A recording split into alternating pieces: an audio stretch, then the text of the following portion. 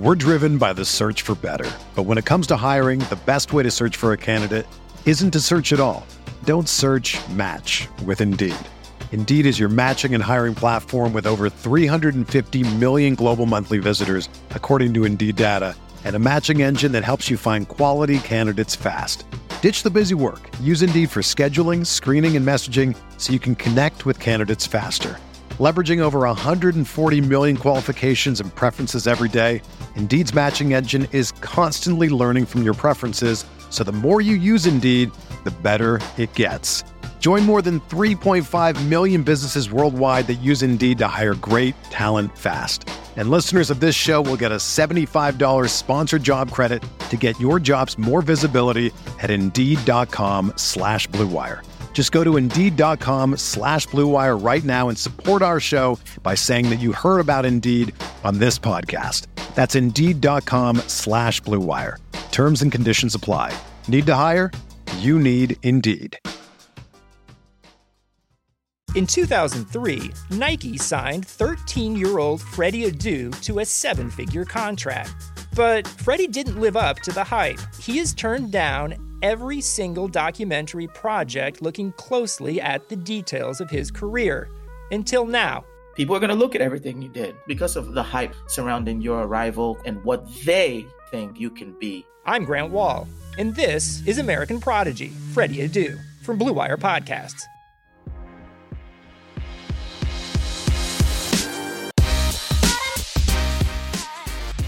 Welcome to the Bearcast, a part of the Blue Wire Podcast Network. This episode is brought to you by Indeed, Pepsi, and Bet Online. Enjoy the episode, Cal fans.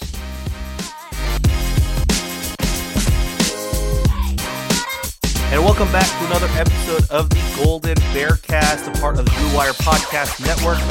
Today it's an episode of The Wrap. We are going over the Cal-Oregon State game. I am one of your co-hosts, Rob Huang. Alongside me, of course, the best friend, Andy Johnston, and we have a special guest today of Drew H. is what he wrote in his bio. But yeah, Drew is here. He wanted to come on and talk. Him and Andy had a bit of a heated discussion on our Slack channel, so I wanted to get Drew on to talk his side and get all of that on a recorded platform, so it'll be forever on the internet. That's pretty much why I wanted him on here. It'll be forever enshrined in the Golden Bearcast channels. But good evening, gentlemen. How are you guys doing? This is the battle of the Andrews. I hope you understand that, Rob. Yeah, we got pretty heated on the Slack channel, so I'm ready to settle it. Friday Night SmackDown, Cal football style. Welcome, both abbreviated Andrews, here and ready to battle it out. Yes, the front half of Andrew and the back half of Andrew. Who wins that battle? It'll be more tame than the Slack channel. I think we were just grumpy after the loss. I hate losing to Oregon State. I feel like that's my resting heart rate. No. For those that don't know, Drew is a new staff writer on Right for California. He has joined us fairly recently and is doing some football stuff for us. Our Slack channel is definitely something to be a part of on game days, post and pre games. So with that, I don't want to delay any longer, man. Let's get right to it. Let's start talking about Cal-Oregon State. So I'll go over the basics and then we'll run through the game and give our talks and our pointers and certain other things. So let's go. Cal plays Oregon State on November 21st. It's our first second away game. Still have not had a home game in Berkeley yet. The Bears visit Reser Stadium out in Corvallis, lose to the Beavers 31-27. The Bears actually took a very hefty first half lead, 20-14, and it seemed like the Bears had it in hand, but the Beavers came screaming back in the second half, and the Beavers came screaming back, and the Bears could not stave off the onslaught, which was the second half of the game. So we got some basic stats for you. Net rushing yards, the Bears 124, Oregon State 205. They had an average of 6.8 yards per carry. We'll talk about the rushing stuff later. And the Bears with 3.3. Passing, Chase Garbers 28 of 43 for 2 interceptions and 315 yards. Tristan Gebbia 13 of 21 with 2 interceptions and 155 yards. Chase also had 11.2 per completion, 7.3 per attempt. Gebbia had 11.9 per completion and 7.4 per attempt. So pretty similar. But Chase had 3 passing touchdowns to Gebbia's 2. In terms of receiving, Kekoa Crawford, of course, had an awesome day. He had 10 receptions for 141 yards and a touchdown. Granted, I believe 7 of those receptions came in the first half. So, adjustments. For Oregon State, their big player was, of course, Jamar Jefferson, who I still believe is the best running back in the conference. 196 total yards and 1 touchdown with a long of 75, which was on their very first play of the entire game. So, that's all for the offense. Some of the defensive stats. Cam Good led the Bears with 7 tackles, half a sack, and 2.5 tackles for loss. Elijah Hicks right behind him with 6 tackles, 1 interception, and a return for 30 yards. The other probably big stat guy was Brett Johnson, 3 tackles, half a sack, half a tackle for loss on the day. On the other end, Oregon State, the Bears kept Hamilcar Rashed Jr. pretty much at bay for the entire game. Their leading tacklers were tied with Omar Spates and Avery Roberts, both at 10 apiece. Omar Spates with 1 sack and 2 tackles for loss to his 10 tackles, and Avery Roberts with a half a sack and 2 tackles for loss to his total on the day. And that is pretty much it from the stats perspective. Andy, do you have some opening thoughts to this game? Sure, yeah. So the game very much was one of those that I think we talked about this last week. I was like, this is a fun season to not care. And then in the middle of this game, I was like, damn it, I care. And that was unfortunate, especially given the outcome. I think that you got the sense that Cal was keeping them in it, so to speak. And I sort of felt like at half, we should have been up, 27. I can't remember what it was at half. 27-13, I think, right? Yeah, it was 20-14. So it's 20-14 at half. All right. Yeah, so yeah, so I was thinking we should have been up 27-14. Right. I mean, let's just start at the beginning of the game because we talk about the ridiculousness that is Cal football this year. One, I was just looking at the schedule. First of all, it reads canceled. Then we get whooped by UCLA, and then we have this game against Oregon State. And on top of it, we're already sans 3 starting offensive linemen going into this football game. And then arguably our offense's most critical player out that's not named Chase Garbers, which would be Chris Brown Jr. And you're now, thoroughly behind the 8 ball already. And, we have all the other madness that's happened to Cal this season. So it was already kind of like one of those things where we came in, I think it was anyone's guess regarding what could happen or what could be. And in large part, the result in the first half was better, outside of the first play of the game, which was like, holy goodness, we might be terrible. For the first half, Cal rallied back. The second quarter, we dominated second quarter. Like everything started to look good. And then you just got the sense that it was a little too close and there were missed opportunities galore. And it just sort of felt like one of those things where we were keeping in an opponent that had been in close games. And, they were super hungry for their first win this year. And as were we. So I left annoyed. I think I just kept going back between like being annoyed, which is what I texted you. I'm like, this is pretty annoying. And then I was like, okay, this is pretty fun. Like this is entertaining. And then I went back to like, this is pretty annoying again. And then I was like, oh, but it was entertaining. And then so I left that night kind of being like, that was a really nice blend of annoying and entertaining. Drew, what about you?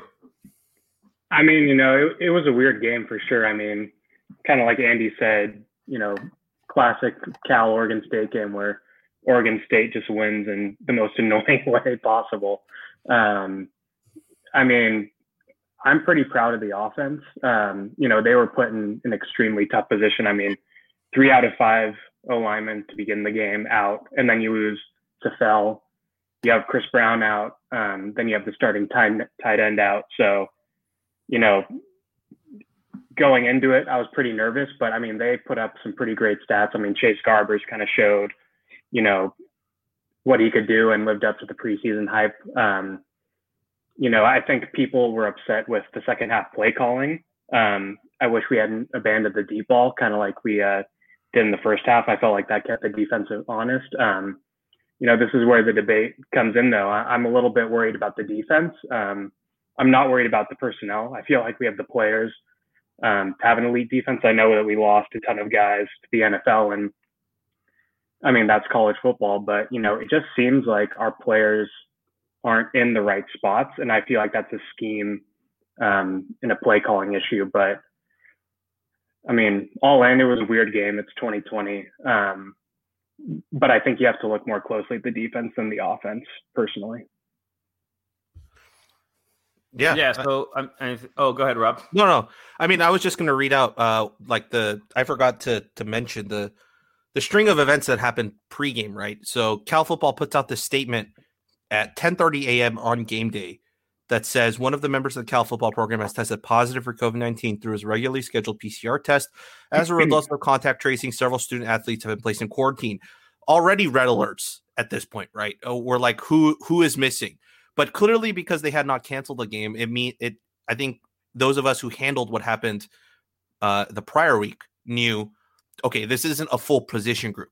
Because if it had knocked out an entire position group, like an offensive line or a defensive line or a quarterback's room, like they would have had to cancel this game, and they would have already done so. But because they didn't say that, it sounded like, okay, it's just a couple guys that did it and they had to quarantine.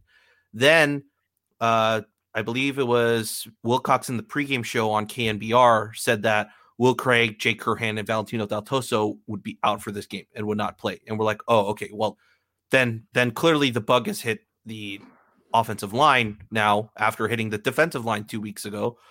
But it was only these 3 guys, right? Every other offensive lineman we had on the roster did play. So we thought that was okay until Cal Football PR, their Twitter account that like handles all of these like little news bits, 12:16 p.m., literally 14 minutes before kickoff, players not available for today's game at Oregon State who are on the depth chart, which is like it's more than a 2 deep, but it's pretty much 2 deep. Is offensive line Will Craig, offensive line Jake Curhan, offensive line Valentino Daltoso, all guys we already knew. Then tight end Colin Moore, who is on the 2 deep. Outside linebacker Braxton Croto, who is on the 2 deep. Running back Chris Brown, who is our starter, and nose guard Stanley McKenzie. We had already lost nose guard Aaron Maldonado to a season-ending injury. I believe he said lower body was the cause. And so we were already down a nose guard. And then Stanley, who we kind of hoped would play this week, is not playing. But it didn't seem like that was a long-term injury. So hopefully he gets to play this week. But that means that on game day, or at least close to it, they had to switch Brett Johnson back to nose guard from prepping him to play defensive end all preseason long. Including the fact that we didn't have our defensive linemen practice for 2 weeks with the team, right? They practiced separately after we found out after the fact. So all this happens, and then we kick off at 12:30. It was bad omens everywhere. Like there was not an inkling of good news leading up to kickoff. But yeah, Andy, go ahead. That sets the stage really well. Cal football, baby. So yeah, that was the pretense. The game itself, just to echo and to kind of build on what Drew said, I think it was rather frustrating because you got to see, arguably, in my opinion, the best first half of football that I've seen Chase Garbers play. He was like nearly perfect, and then Kakoa, just true breakout game for Kakoa Crawford too. Mm-hmm. I mean, and then Mackay is so good. I love Mackay Polk. So it was just a lot. There were a lot of bright spots. on the offensive side of the football, a lot of signs that it wasn't going to be very similar to UCLA. You know, it's like we erased that notion very quickly, drove down the field. It was like, all right, this is not going to be another game where we look like we just have no idea what's going on. So that was good and exciting, but, you know, it wasn't without its frustrations. It seemed as though the coaching staff on the offensive side of the football seemed pretty committed to calling plays that wouldn't necessarily serve you that well, given the hits that you just mentioned, Rob, on your offensive line. And, you know, going down 4 offensive linemen, then losing your start. I mean, you lose like the starting center, who we know, Rob Wilcox has said, is the most important position, arguably, on offense. Mm-hmm. So I just continued to find myself sort of being like, all right, this is puzzling. But like, as we've said, I'm not deviating from the, hey, this is a weird season. I don't think we should make too many judgments. I'm just sort of like taking notes, you know, like somebody with a little book, just writing down, okay, there's a scribble there at the goal line possession when we ran the ball with Shaw, who is enormous, but also like very vertical and didn't seem to be that fast to getting to the line of scrimmage. So I was a little puzzled. You guys are looking at me like I'm making up a name, so I'm like, "Oh, damn! Did I get somebody's name wrong?" But no, you got Shaw, you got Bradford Shaw right. Yeah. No, I'm just looking at some tweets right now just to figure out like the series of events. So I was just puzzled why we kept going power in a lot of these situations. I mean, there's nothing more puzzling than the last offensive possession before the blocked punt. I think that was just like old school mid-2000 NFL play calling, like to me. And it was just like, bro, like I think the sport has evolved. But see, I'm going too far. I don't see. I just need to go back to my notebook because now I'm passing judgment. I told myself I wouldn't do that. So that was frustrating. And then I think that ultimately like the special teams miscues, like poor Nico, I tweeted out like, dude, like, do y'all just like not like Nico at all or something? Or you just want him to run around and be tired? And is there something that happened in the locker room that we don't know about? Because damn, those were so exciting, such exciting plays and game-changing plays would have won us the game. And they got called back all because of penalty. And then obviously the big one being the blocked punt where, that's probably the most inexcusable play that I've seen in a long time, where you have what you said, Rob, is like, it looks like 3 guys shift right and the punter's supposed to roll right. The punter stays straight and, stays and it's put. And then that player is one-on-one with a guy that is now out of position on his back foot trying to block. And you're just like, all right, like what the hell happened, And then it's like kick it off his shoulder on top of it. It's like the freaking cherry on top of a really stupid play. So anyways, talking a lot here, very roundabout way of coming back to what Drew talking about is like, look, I'm with you. You can point out maybe some things on defense you don't like, but in large part, I really don't have an issue with defense. I have more of these specific issues with special teams in this game. All right. Just using this game as the example. I have much more issues with special teams and how we played on special teams, and then specifically to some offensive play calling that took place in, generally bits and pieces in the first half, but mainly in the second half.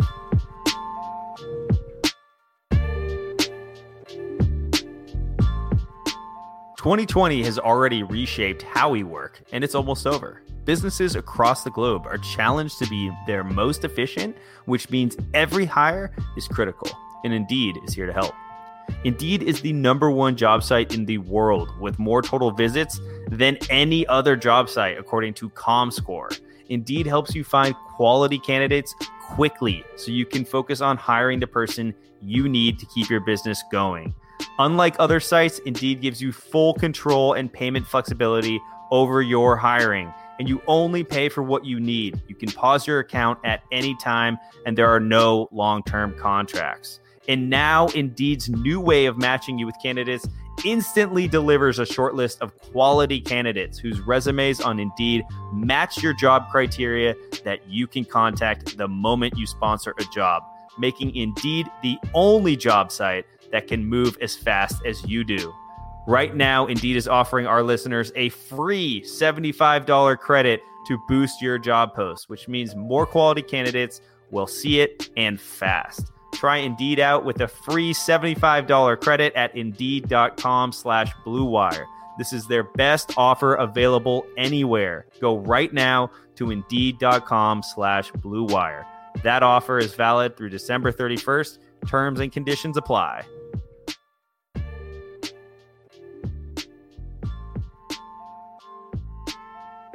Thanks to a lack of natural athleticism or commitment or overbearing sports parents, fewer than 1% of 1% of 1% of people will ever play professional football.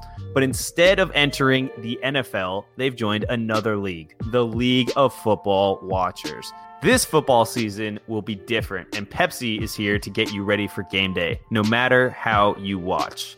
And that means you should be getting ready for the big game this Friday with a nice can of Pepsi Cola. Right, Rob?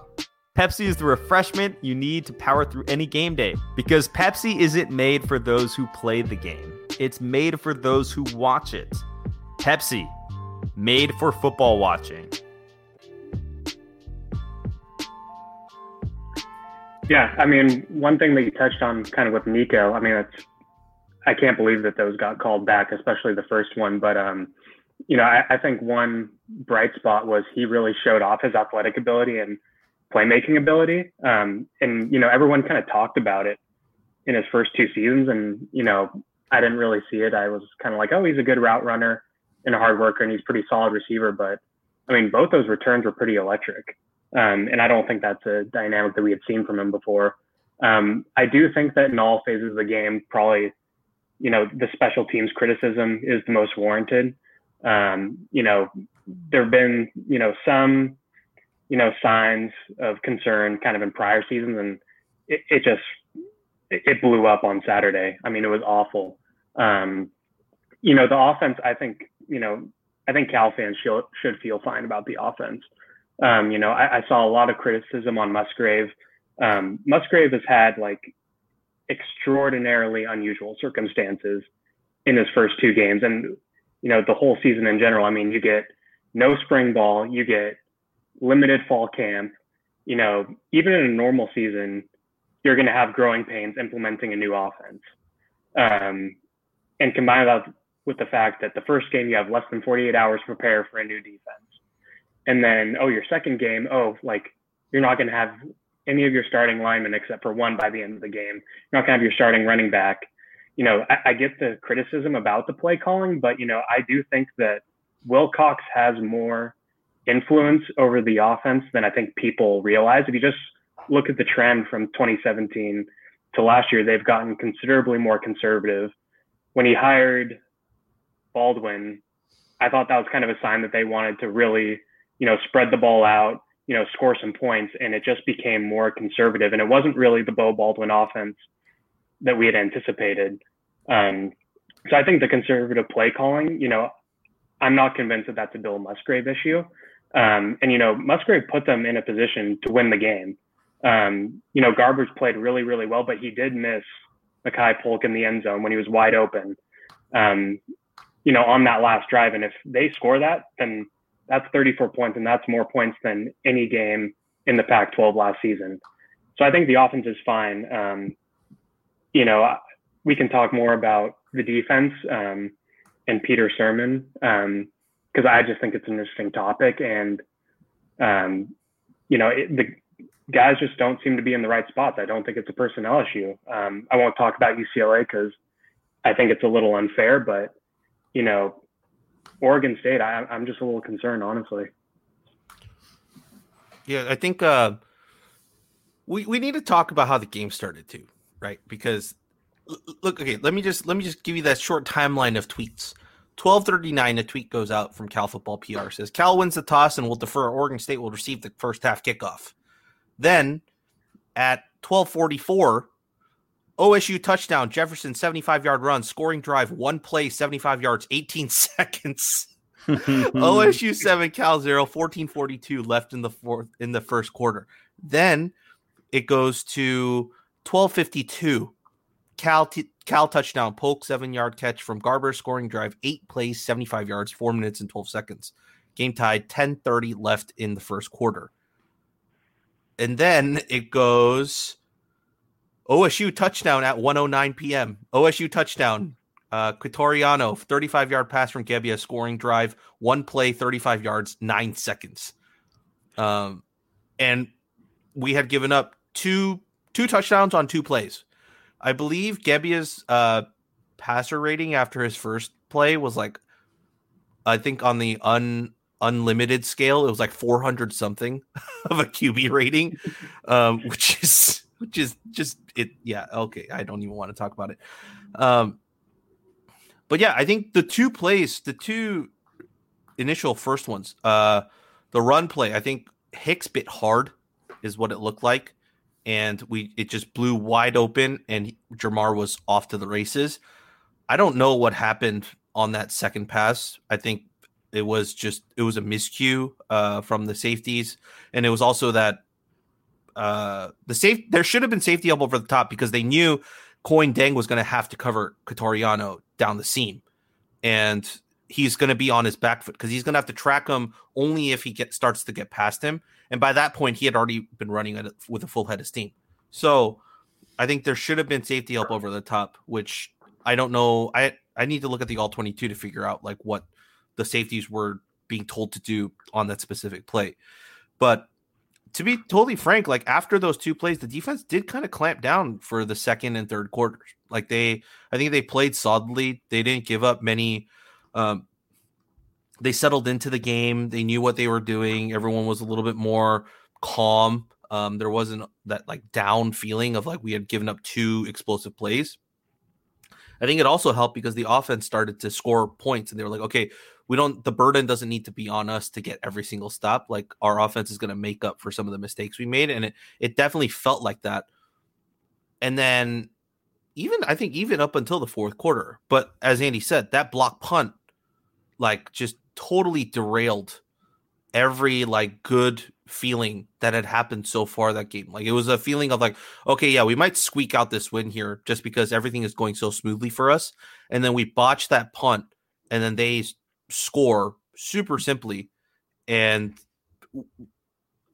our offense didn't look like they could sustain another type of scoring drive like that, which they kind of did. I mean, they got down to the field. Granted, they got bailed out by a couple calls, but they marched down the field, and then that interception happens, and you're kind of just like, what can you possibly do? I think Coach Wilcox said after the game, it's like they practice to like bat those balls down. But I was like, I get that if it's like a tip drill where it's like batted at the line and it's like floating behind into the middle linebackers. But this thing was like batted 30 feet up into the air. And there's like I don't know how you're supposed to bat that down when everyone is jumping up, like going for a rebound. It wasn't one of those where it was like just fumbling through the air, like somehow reaching. You're trying to slap it down as fast as possible. It was everyone like had enough time to see the ball's location, get into a position that they thought was favorable for themselves, and then jump up into the air to try and grab with both hands. And the two defensive players had way better positioning than any of our guys. And then that was game, set, match. It's weird for me to even say that we're on a 2-game losing streak to OSU, but that is where we are right now. Yeah, that's what we forget too, is that we lost last year. Yeah. Even the Oregon State guys, when I talked to them about last year's game, they're like, yeah, it's not a game we expected to win.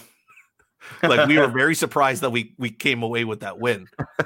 And I don't know. I'm curious to hear what they have to say about this one too. Like, what do they think about coming out with this win? Like, they think they were going to lose? Because I just felt like it was, I just had a bad feeling on that final drive. And I said that on stream, and I'm pretty sure it's still on that stream, where it's like I don't have a good feeling about this, guys. And lo and behold, it's what happened. But like the core, what happens is the defense comes up with a 3-and-out where they look completely OP against the Oregon State offense. Mm-hmm. Cam Good is terrorizing like Gebbia. Like there's nothing. Oregon State could do nothing. Like Jamar was completely bottled up, hadn't done anything since his first run, was completely contained. And they force that. We get an offensive possession. And what do? 2 runs and a pass. 3 and out, baby. Nice and fast and quick. And then we have to punt it away. And guess what? The miscue happens. And now we're on our heels. We give our offense a chance to win the game. Probably should have won the game. But that's kind of like one of those shit happens type of deal. Like somebody gets a hand on a ball. I think that play became very predictable. So the end was able to jump out on that pass. We've been running that over and over again. And so they were just able to do that. So I still think that as you look, like what you just described, Rob, is situationally, how much can you really pin on this defense? So we're talking about a possession, like the Oregon State taking over after, the blocked punt and them scoring there, the terrible punt that we had in the first quarter that set up that 35-yard touchdown or something like that to, their tight end. Coyne, dude, he was there. Like he made a pretty damn good play. Like that was a nice catch. I wasn't all that upset about it. It was a nice ball delivered on a nice route where Coyne hit him directly at the time when that ball was coming in. So whether or not he had safety help, I still felt like Dang played that pretty well. I wasn't like, oh, what was that type of deal? The first run, it was more of that. But, it's just, so looking at that, it's just hard for me to point anything at the defense. And plus, most of our, our ability to kind of take control of that game was Josh Drayden getting the interception and Elijah Hicks getting that interception. And that's really what shifted the tide in the game, was the takers living up to the name. So it's just hard for me to look at that unit, and especially let me just run through these names. So Cam Good, Elijah Hicks, but then you have Craig Woodson. By the way, Elijah Hicks playing a totally new position. Then you have Evan Tattersall, Chigozie, you have Coyne, Blake Ansulatos, Brett Johnson, Josh Drayden, Tevis, Scott. These aren't the players that played last season. There's a lot of turnover, and the expectations that we should somehow have an elite level defense every single season. It's not possible to reset that way. And so I think in large part, when you examine this game, I would go special teams number 1 in almost every facet of it. It also sort of felt like Oregon State was always going to return. Their punt returns and kickoff returns were dangerously close to being big. So they generally had good field position. And then on top of it, you add into some of the last position, I think the last possession of the offense had before the pick that Garbers threw at the very end. That's going to be something that people, I imagine that if you're going to analyze an area, analyze why we decided to go with the cadence that we did there, given the personnel things that had happened during the game, given the success that Garbers has had through the air. Why aren't we running more shotgun? Why aren't we running more, plays that are opening up that part of the offense rather than, our running game was averaging what? I think most of our running backs were 3.3 yards per carry. Dancy at 4.5, ended the game at 4.5. Damian Moore at 2.8. Garbers at 2.2, but that includes sacks and stuff. Bradrick Shaw 0.3.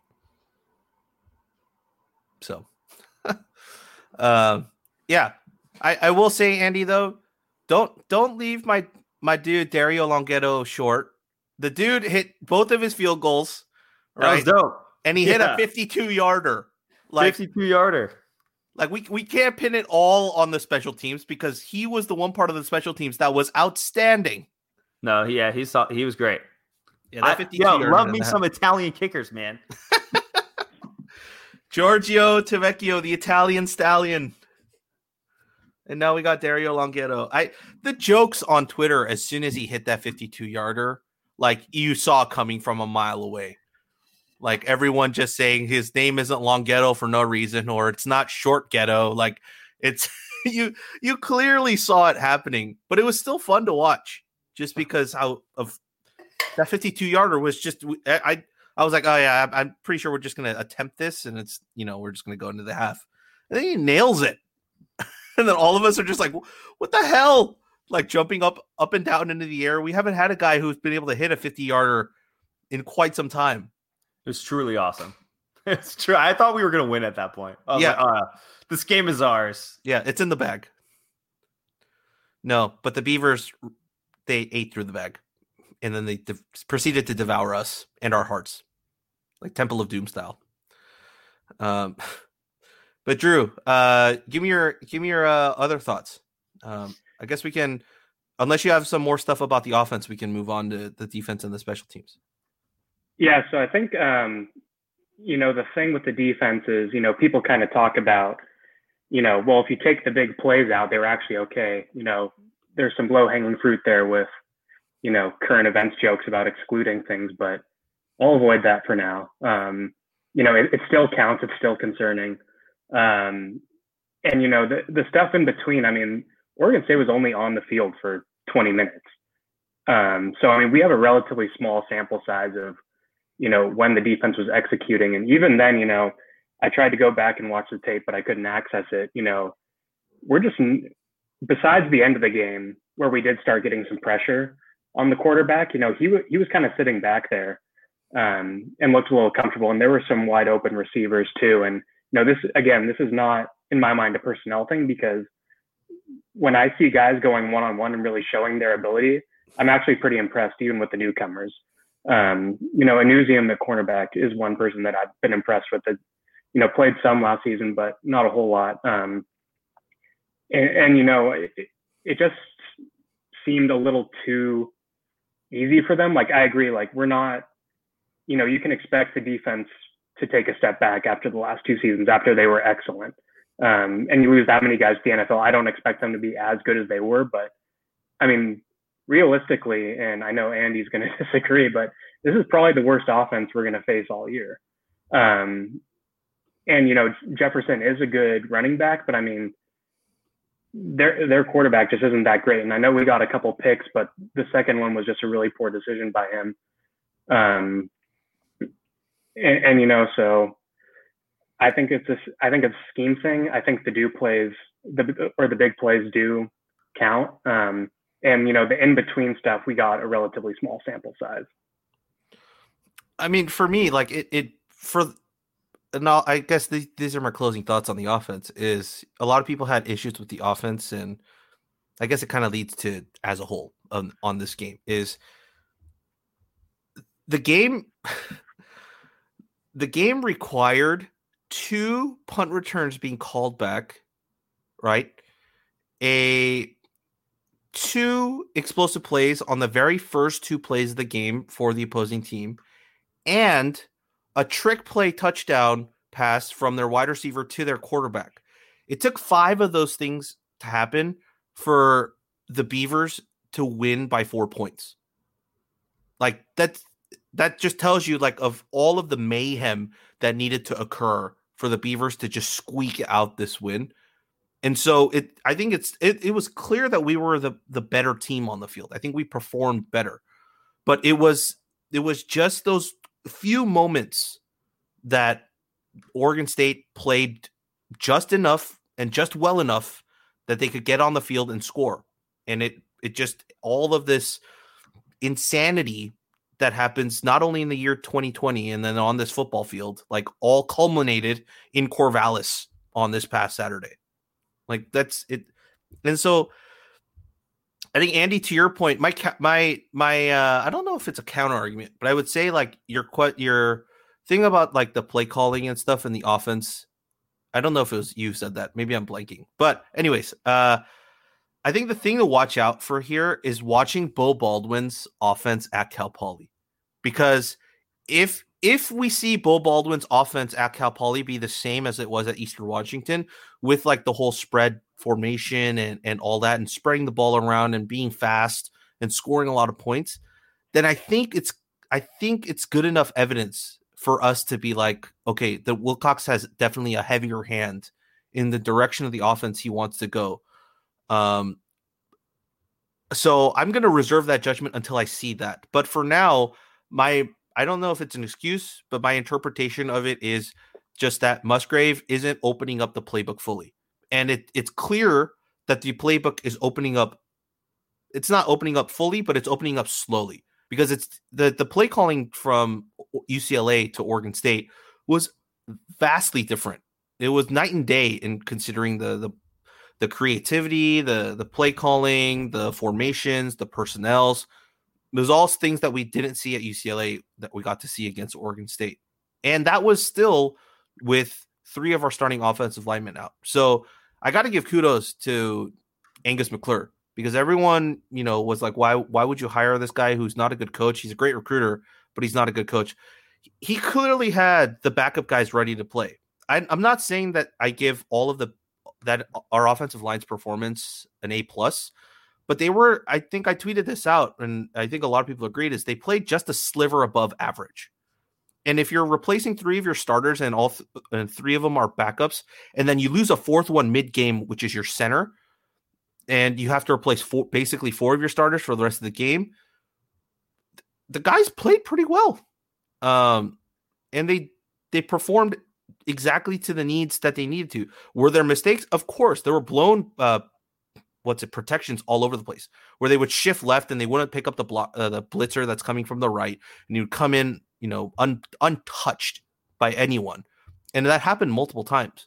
But Chase still did enough to get away from it, and that's what you get when you have more of a veteran quarterback, right? Is that just that savvy to be able to make up for some of those mistakes that you might get with young guys on the offensive line.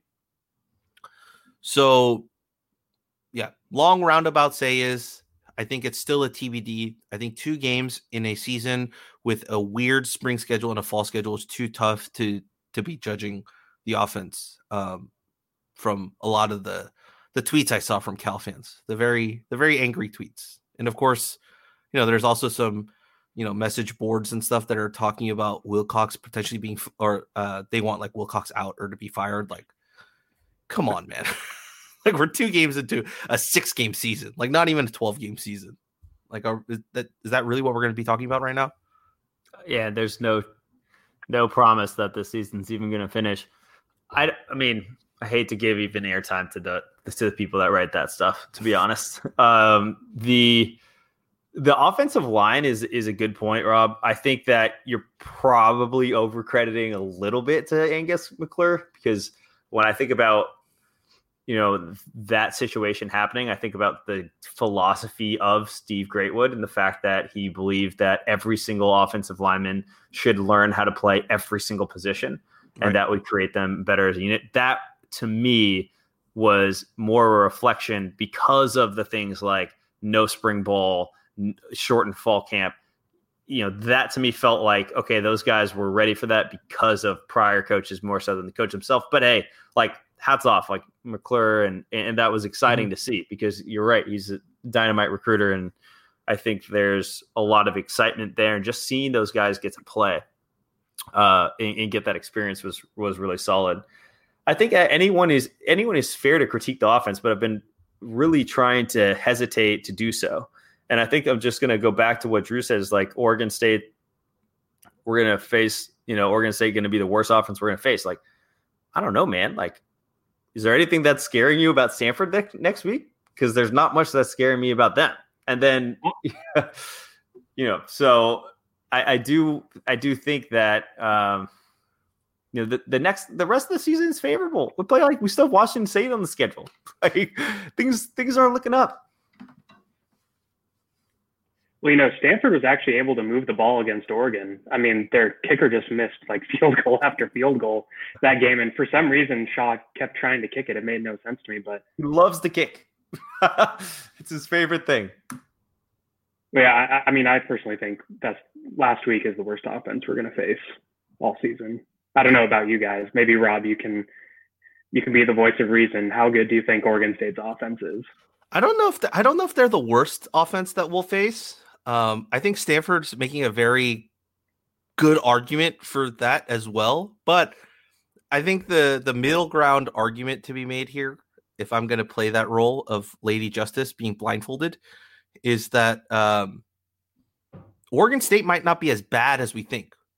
They might not be like amazing, but they might not be at the very bottom of the barrel. Definitely not. Not to the extent of what Colorado's doing. Like, that's a totally different argument. But, just one of those things where they're doing enough to win games, and they have talent there to do so. So I will have to watch more Oregon State games, but I don't know if I'll watch any more Oregon State games. But to be fair, like, they have talent like at the skill positions, right? Like Tyjon Lindsey was a highly, highly sought after recruit coming out of high school. Jamar Jefferson is, as I said, I think he's the best running back in the conference. And then they have some guys. I mean, we didn't really get to see Hamilcar, but I think they were kind of running and playing away from Hamilcar, so it kind of helped that we didn't see him. But yeah, I think they have some guys at the skill positions to do so. I mean, Oregon State against Washington, I mean, they only had 250 yards. I think they threw for 85. I mean, I'm not expecting, with all the players we lost, for Cal to do something similar, but, I think we should be striving more for that. I mean, we can't be at the standard where we shrug our shoulders and be like, oh, well, it's Oregon State's offense. What are you going to do? Like, I don't really want to. I don't want to live in that world. That might be my breaking point as a Cal fan. But I mean, I guess we'll see next week. But I mean, Stanford did put up 400 yards against Oregon with their backup quarterback. I think we're giving them a little too much slack, and we'll see on Saturday. But that's just my personal take. Football is back in full swing. Kind of, not really, mainly not. You might not be at a game this year, but you can still be in on the action at BetOnline. BetOnline is going the extra mile to make sure you can get in on every possible chance to win this season. From game spreads and totals to team, player, coaching props, BetOnline gives you more options to wager than anywhere else. Can we, and I ask you this, Rob, can we please see if BetOnline has odds on whether or not the game this week will be canceled due to COVID? We'll see. You can get in on their season opening bonuses today and start off wagering on wins, divisions, and championship futures all day, every day. Head to BetOnline today and take advantage of all the great sign-up bonuses. Don't forget to use the promo code BLUEWIRE at betonline.ag. That's BLUEWIRE, all one word. BetOnline, your online sportsbook expert.